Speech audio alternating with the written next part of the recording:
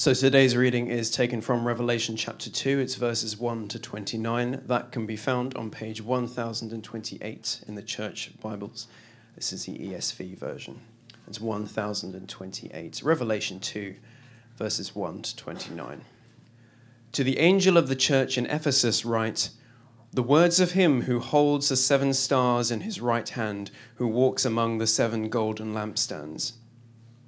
I know your works, your toil and your patient endurance, and how you cannot bear with those who are evil, but have tested those who call themselves apostles and are not, and have found them to be false. I know you are enduring patiently and bearing up for my name's sake, and you have not grown weary. But I have this against you, that you have abandoned the love you had at first. Remember, therefore, from where you have fallen. Repent and do the works you did at first. If not, I will come to you and remove your lampstand from its place, unless you repent. Yet this you have. You hate the work of the Nicolaitans, which I also hate. He who has an ear, let him hear what the Spirit says to the churches. To the one who conquers, I will grant to eat of the tree of life, which is in the paradise of God. And to the angel of the church in Smyrna write, the words of the first and the last, who died and came to life. I know your tribulation and your poverty, but you are rich, and the slander of those who say that they are Jews and are not, but are a synagogue of Satan. Do not fear what you are about to suffer. Behold, the devil is about to throw some of you into prison, that you may be tested, and for 10 days you will have tribulation. Be faithful unto death, and I will give you the crown of life. He who has an ear, let him hear what the Spirit says to the churches. The one who conquers will not be hurt by the second death. And to the angel of the church in Pergamum write, the words of him who has the sharp 2-edged sword. I know where you dwell, where Satan's throne is. Yet you hold fast my name, and you did not deny my faith, even in the days of Antipas, my faithful witness, who was killed among you, where Satan dwells. But I have a few things against you.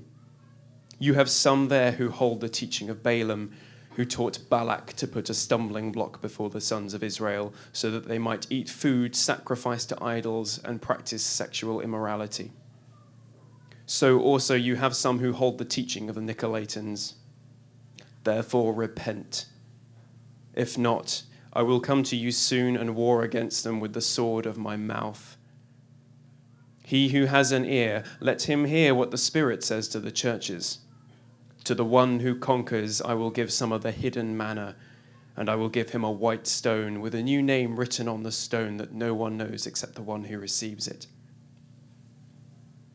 And to the angel of the church in Thyatira write, the words of the Son of God, who has eyes like a flame of fire and whose feet are like burnished bronze. I know your works, your love and faith and service and patient endurance, and that your latter works exceed the first. But I have this against you, that you tolerate that woman Jezebel, who calls herself a prophetess and is teaching and seducing my servants to practice sexual immorality and to eat food sacrificed to idols. I gave her time to repent, but she refuses to repent of her sexual immorality. Behold, I will throw her onto a sickbed, and those who commit adultery with her I will throw into great tribulation, unless they repent of her works, and I will strike her children dead. And all the churches will know that I am he who searches mind and heart, and I will give to each of you according to your works. But to the rest of you at Thyatira who do not hold this teaching, who have not learnt what some call the deep things of Satan, to you I say, I do not lay on you any other burden. Only hold fast what you have until I come. The one who conquers and who keeps my works until the end, to him I will give authority over the nations, and he will rule them with a rod of iron, as when earthen pots are broken in pieces, even as I myself have received authority from my Father. And I will give him the morning star. He who has an ear, let him hear what the Spirit says to the churches. This is the word of the Lord. Thanks be to God. Well, let's pray together, shall we, as we come to God's word.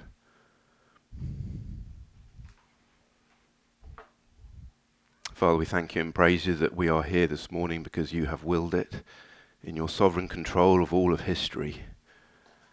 We thank you, Lord Jesus Christ, that you are the ruler of all the kings of the earth and that you have promised to be with us as we gather.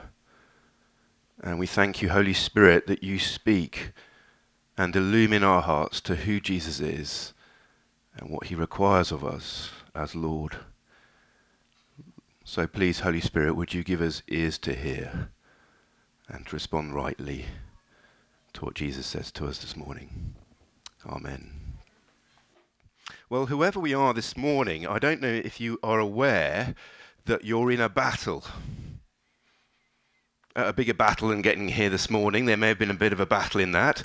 More dangerous than the battle with zombies on computer games at home. More significant than those, and more significant than the Battle of the Bulge. Don't know how it's going this morning. New Year's resolutions. A more dangerous battle than the battle in Ukraine, or any cultural battle we might be aware of.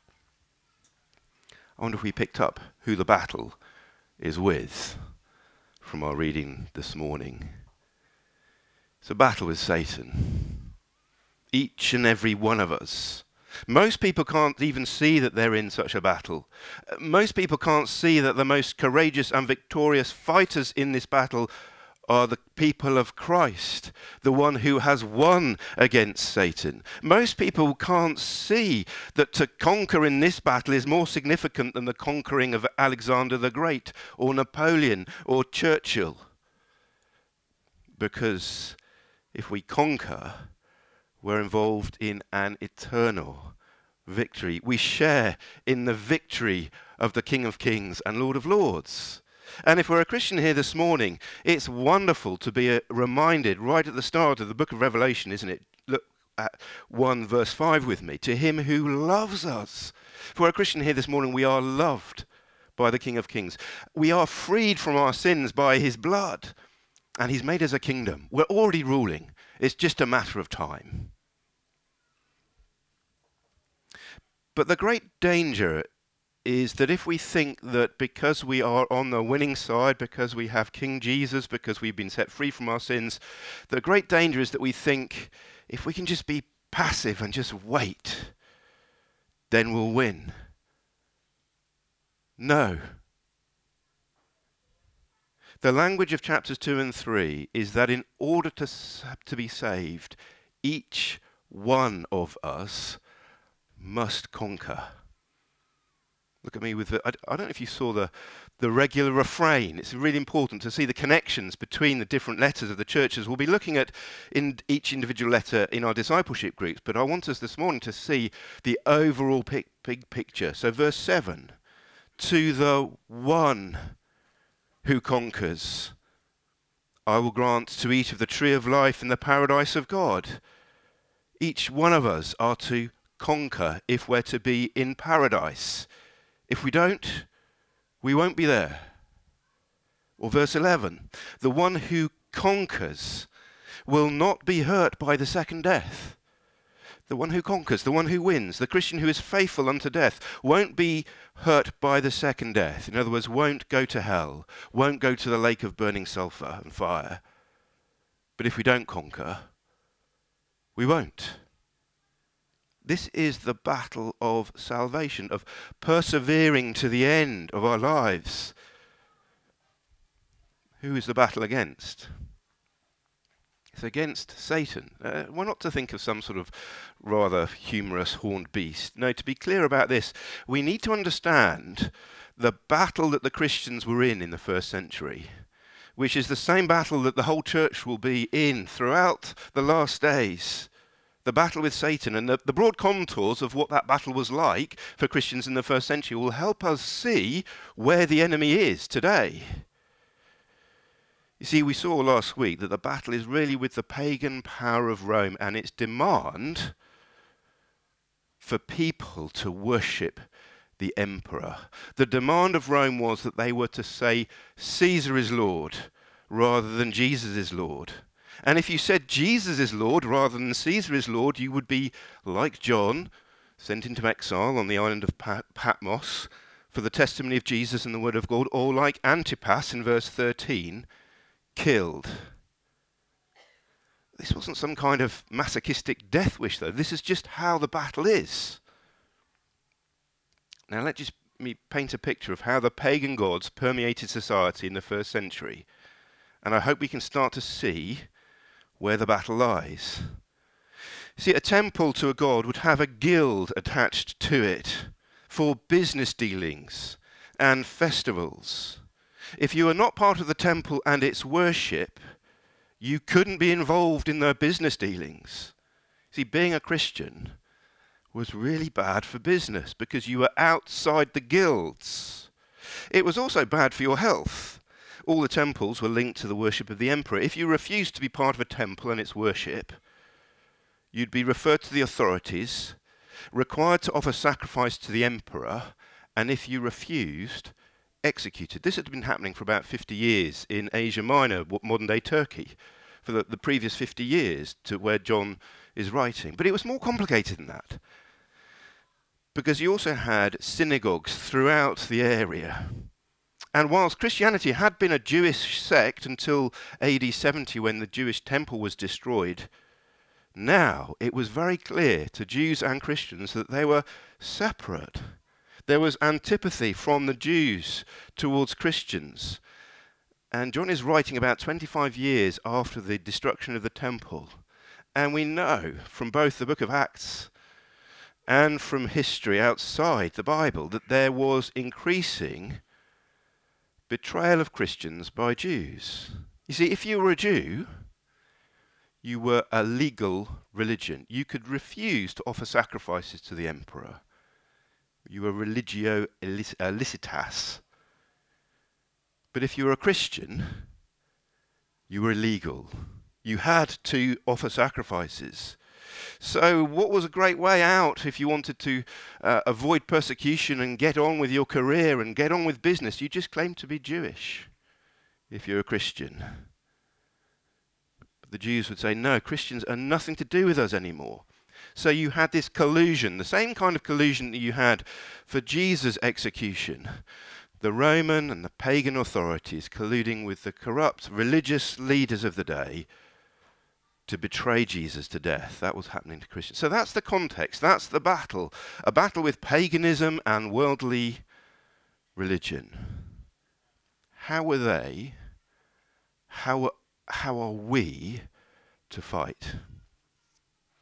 First point. This is how we fight. If you think you're in a battle, you need to listen to this. Let's just be refreshed in how we fight. Listen to the written words of Jesus Christ. The words of the Spirit. Listen to the written words of Jesus Christ, the words of the Spirit. See, who speaks as we read these words? Verse 1. To the angel of the church in Ephesus, write. Jesus says to John, write the words of him who holds the 7 stars in his right hand, who walks among the 7 golden lampstands. It's Jesus who's commanding John to write.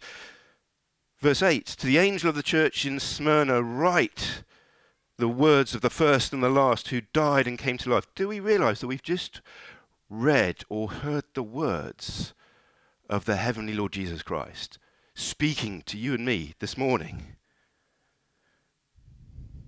Is that what we think is going on when we read the Bible? Jesus is speaking to us. And the greater the power, the more we are to listen. He's the one who died and came to life, the one who is the ruler of the kings of the earth. You have just heard him speak to you from heaven. I have. The greater the power, the more we are to listen. I don't know if you're into The Apprentice. I'm fine. It's getting a bit tired, I think. Yeah, the show The Apprentice. It gets a bit sort of toe-curlingly painful to watch, doesn't it? But one thing nobody's in doubt is that when Alan Sugar says be quiet and listen in the boardroom, they better shut up and listen, or they're far more likely to be fired. The greater the power, the more you listen. Can we see how powerful Jesus Christ is? Do we listen to the Bible recognizing his power? We're listening to one who is infinite in power, of eternal significance to us in our battle. It's not the opportunity of a lifetime, is it? It's the opportunity that determines our lifetime for eternity. These are weighty words like no other book. And it's so easy for our hearts to drift from this, isn't it? The reading's a bit long this morning. Oh, I didn't follow that. Let not the enemy of your soul stop you listening to Jesus in these written words. Now, I've never had any military training, as I'm sure you can work out.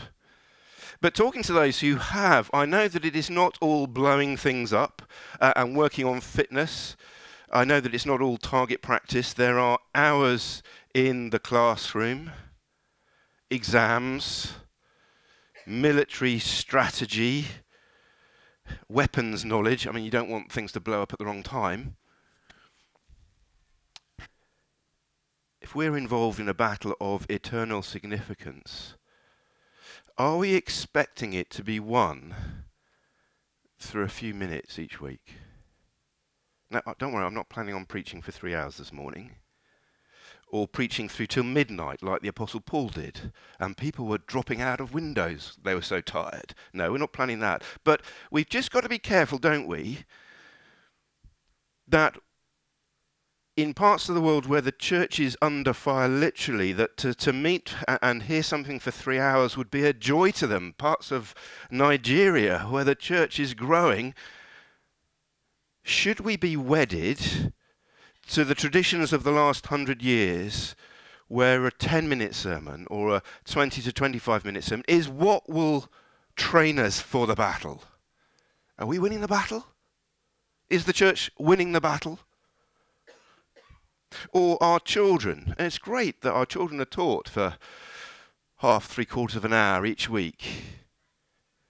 Will that equip them to fight today? Something we need to think about as a church. Do we need more rigorous training? How are we equipped for the fight?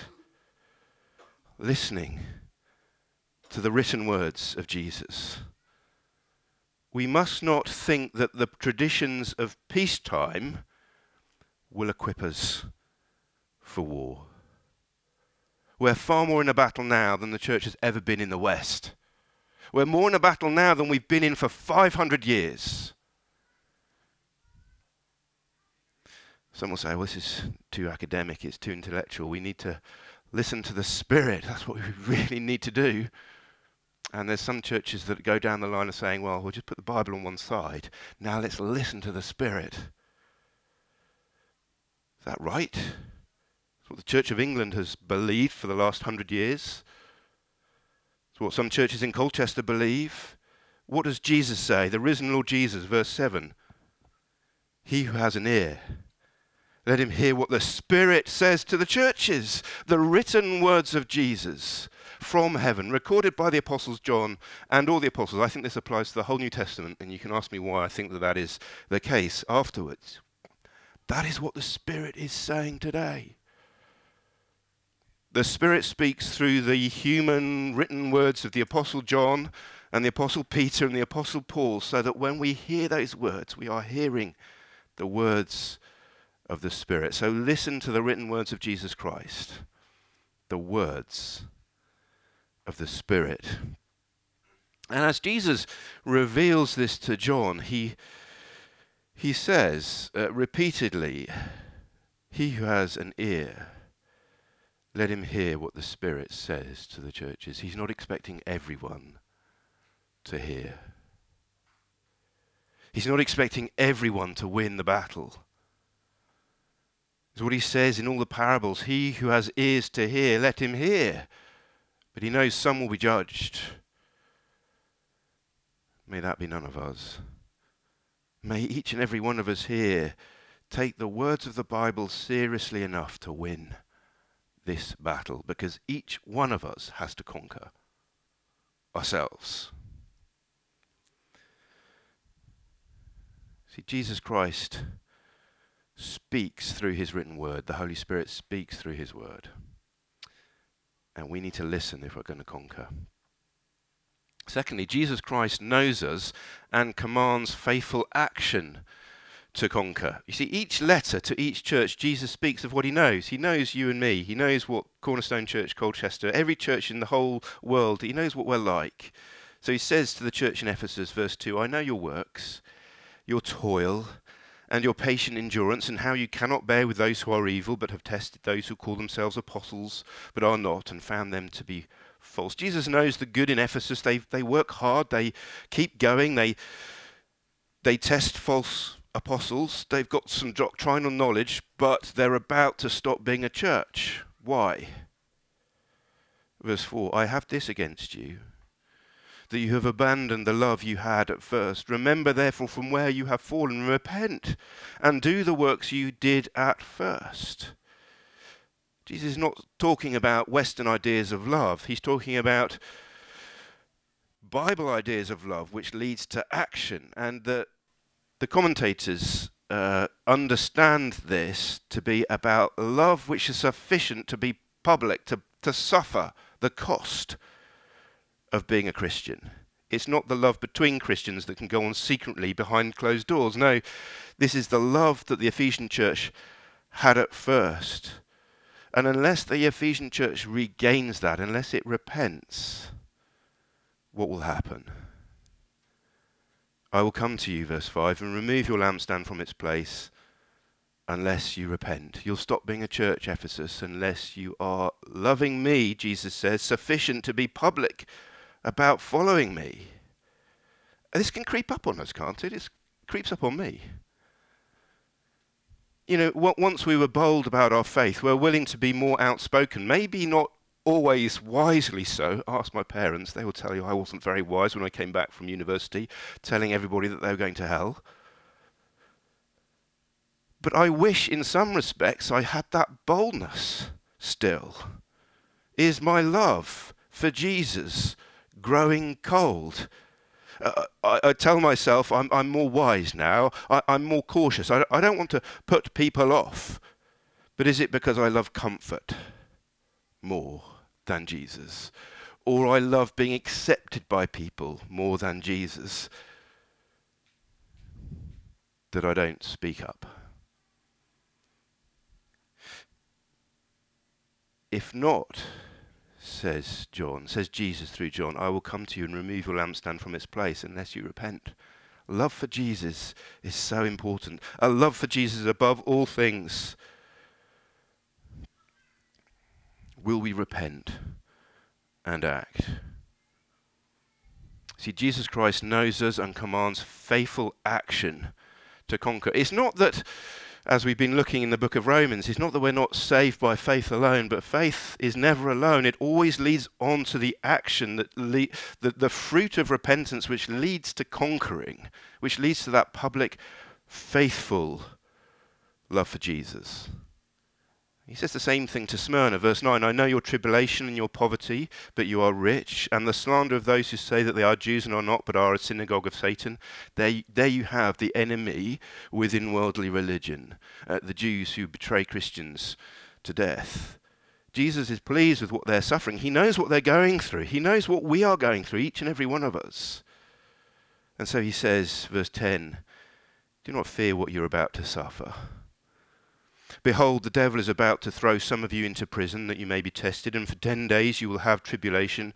Be faithful unto death, and I will give you the crown of life.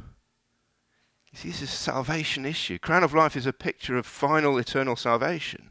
And we might say, but I thought, John, salvation is by grace alone, through Christ alone. Doesn't that mean it doesn't matter whether we're faithful or not? Surely if we're saved by grace, by the love of God, he doesn't mind, does he, if we're not faithful? We may struggle to put salvation by grace alone with these warnings, but we we're not to interpret one part of the Bible in such a way that it denies another. No, those saved by grace alone persevere faithfully to the end. And that is a battle. It's a battle, is it not?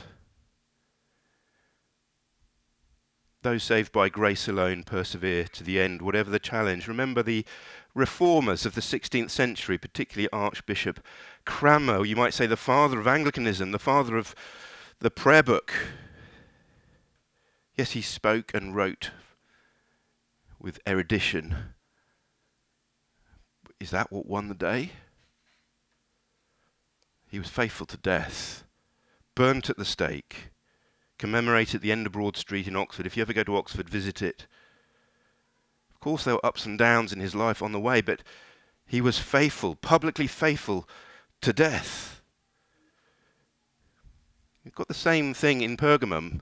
Jesus is saying, look, I know what you're going through. I know what you face. I know everything about the battle, but I've got something against you, and you need to repent of it.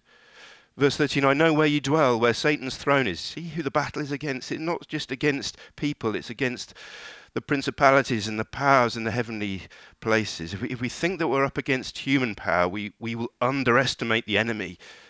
Yet you hold fast my name, and you did not deny my faith, even in the days of Antipas, my faithful witness, who was killed among you, where Satan dwells. See, Jesus is clear that the battle is against Satan. It's against the devil. It's against spiritual evil. And the only way to fight is suffering, tribulation, death. It's such a vital antidote to the pragmatism that is deeply influencing Bible-believing Christians today. And in Pergamum, we come across the Nicolaitans again. They were influencing the church as they had been in Ephesus. Ephesus could see it, but there seems that in Pergamum they couldn't. Look at verse 14. You have some there who hold to the teaching of Balaam, who taught Balak to put a stumbling block before the sons of Israel so they might eat food sacrificed to idols and practice sexual immorality. This is what was being taught the people of God. It's okay to worship a pagan god in public and practice your Christianity in private. It doesn't matter if you're sexually immoral. That's okay as a Christian. What's not being taught here is the questions of conscience that the Apostle Paul speaks of in 1 Corinthians 8 to 10. No, what's being spoken of here is that spiritual battle with Satan, being lured into idolatry, thinking that somehow you can have a public idolatrous face and a private Christian practice. That somehow Christians can be involved in sexual immorality without needing to repent. That you can go along to the idol temple and the festivals, the orgies in honor of the god Bacchus because it was good for business. No.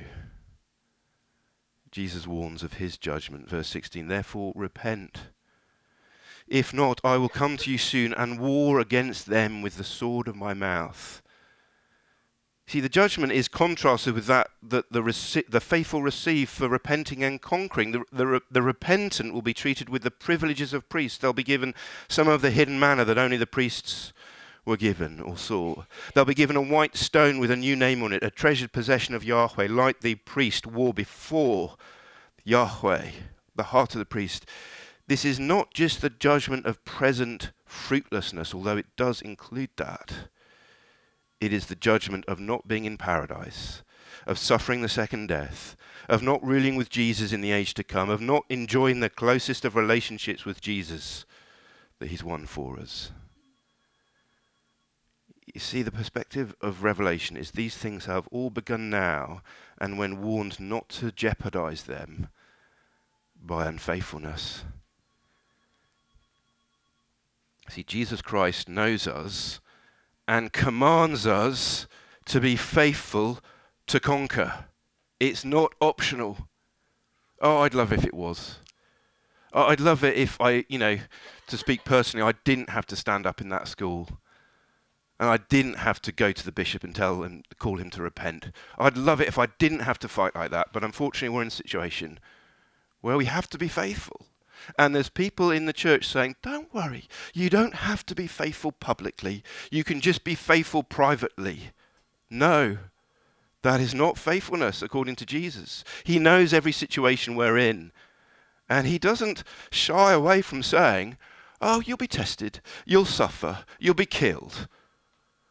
But conquer. You've already conquered in me, so don't be afraid. Jesus knows every situation we're in. He knows the situation of every individual. He knows the hard work of running Cornerstone Church Colchester. He knows the challenges and tests each of us are facing. But he addresses us together as a church, and he commands us, unless we're facing martyrdom, things we need to repent of, and there's things we need to do in public. Now, in one sense, each of the letters are specific to churches. In another, they're for every church, including our church. Jesus is commanding faithful action from each of us to conquer, and that action is public and costly. Do we face increasing legal powers that are used or could increasingly be used against us for confessing publicly who Jesus is and what he teaches? Could these legal powers be used to exclude us, to end careers, even to imprison us? What do you think the answer is? That is where the spiritual battle is. It's not some invisible battle out there in prayer warriorship, if that's a word, that never costs us anything. That's not spiritual battle. How did Jesus win against Satan? By being nailed to a cross. That's how he cast him out. If the eternal Son of God won that way, do we think we've got a more powerful way of doing it? Many of us here are on the front line or have been in the front line. We must not think that we are fighting mere human beings. Expect a seducing darkness, like Frodo and the ring. Yes, we want to tear down every argument that sets itself up against the knowledge of God. Yes, we want to organise and plan and spend money and market, and we want to have buildings we can meet in. But is that how we win the spiritual battle? No.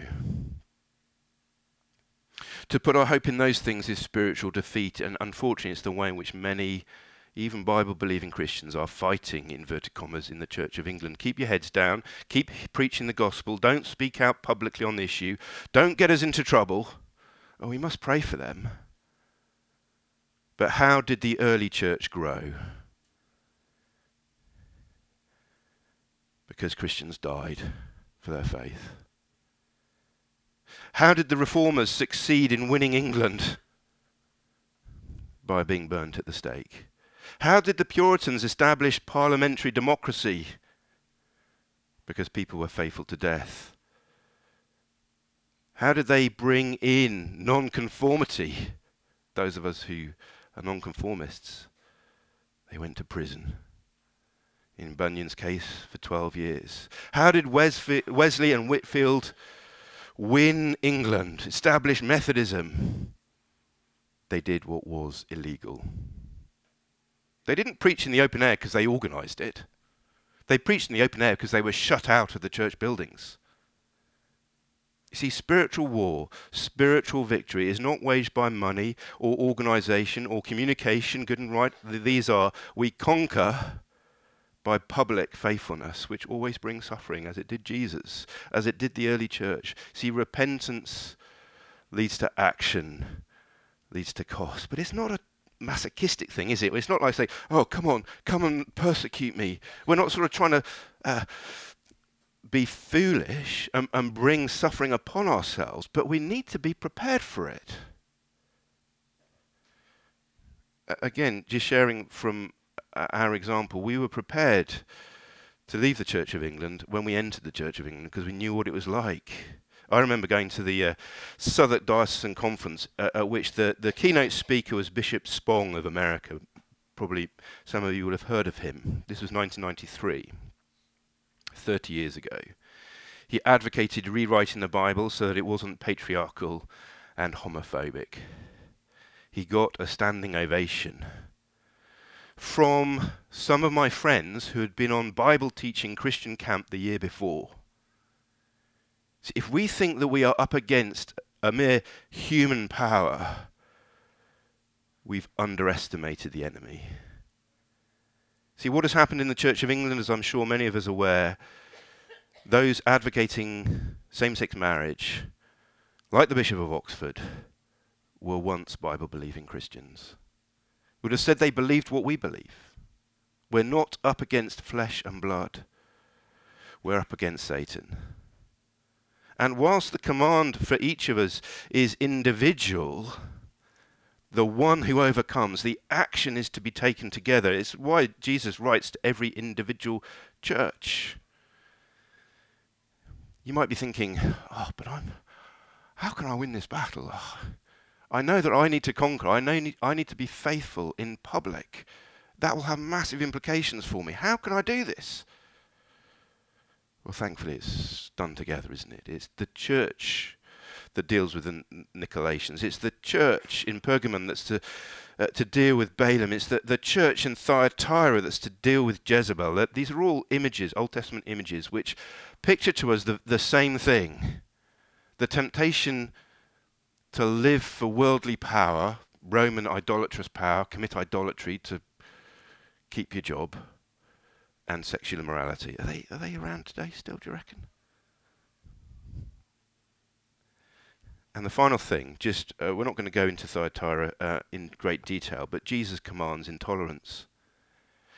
It's so difficult for us as Christians to get our heads around this because we want to forgive one another as we have been forgiven. We want to love one another as we have been loved. But then there's situations in church life where Jesus says, don't forgive, don't tolerate. Verse 20, but I have this against you, that you tolerate that woman Jezebel, who calls herself a prophetess and is teaching and seducing my servants to practice sexual immorality and to eat food sacrificed to idols. Literally, I have this against you, that you forgive. It's the same word as forgive. We're not to forgive, we're not to tolerate those within the church, thankfully not this church, who seduce Christians into unfaithfulness. And Jesus says he's going to judge her. Verse 21, I will throw her onto a sickbed, and those who commit adultery with her I will throw into great tribulation unless they repent of her works, and I will strike her children dead. I think that's spiritual. Only hold fast to what you have until I come. So we're to fight together. We're in a battle. Do we realize that? We must each individually overcome, but we're to fight together. And that means there are circumstances in which we're not to be tolerant. We're not to forgive. Which is just to recognize that we're in a battle, really, isn't it? I mean, who ever heard of somebody being in a battle and thinking that there's no enemy? Being in a battle and thinking that there's no training that we need to receive, no persons to conquer, no enemy to defeat. See, we cannot be tolerant of false teaching. We cannot be tolerant because Jesus wasn't and isn't, and he will judge those who tolerate it. We must be praying for our brothers and sisters in the Church of England and what they're going through. Because the danger is not that they don't recognize false teaching, but they tolerate it when Jesus doesn't. Let's just pray together. I've gone on long enough. Let's just pray. Lord Jesus, we praise you and thank you that you are straight with us, that you are clear with your church throughout all of history, that we're in a battle, and that battle is not against flesh and blood, but against Satan. And the way that he works through people, Lord, please help us to fight. Help us to fight together. Help us to encourage each other in the fight. Help us to encourage each other to hear your commands and to act in line with your command to be faithful publicly, to love you beyond our own lives, beyond our careers, beyond our families, beyond our marriages, beyond everything. Lord Jesus, please help us. We confess that we struggle so much to be faithful. Would you strengthen us by your Spirit, that we might be those who conquer and see you face to face, rule with you, and are not hurt by the second death.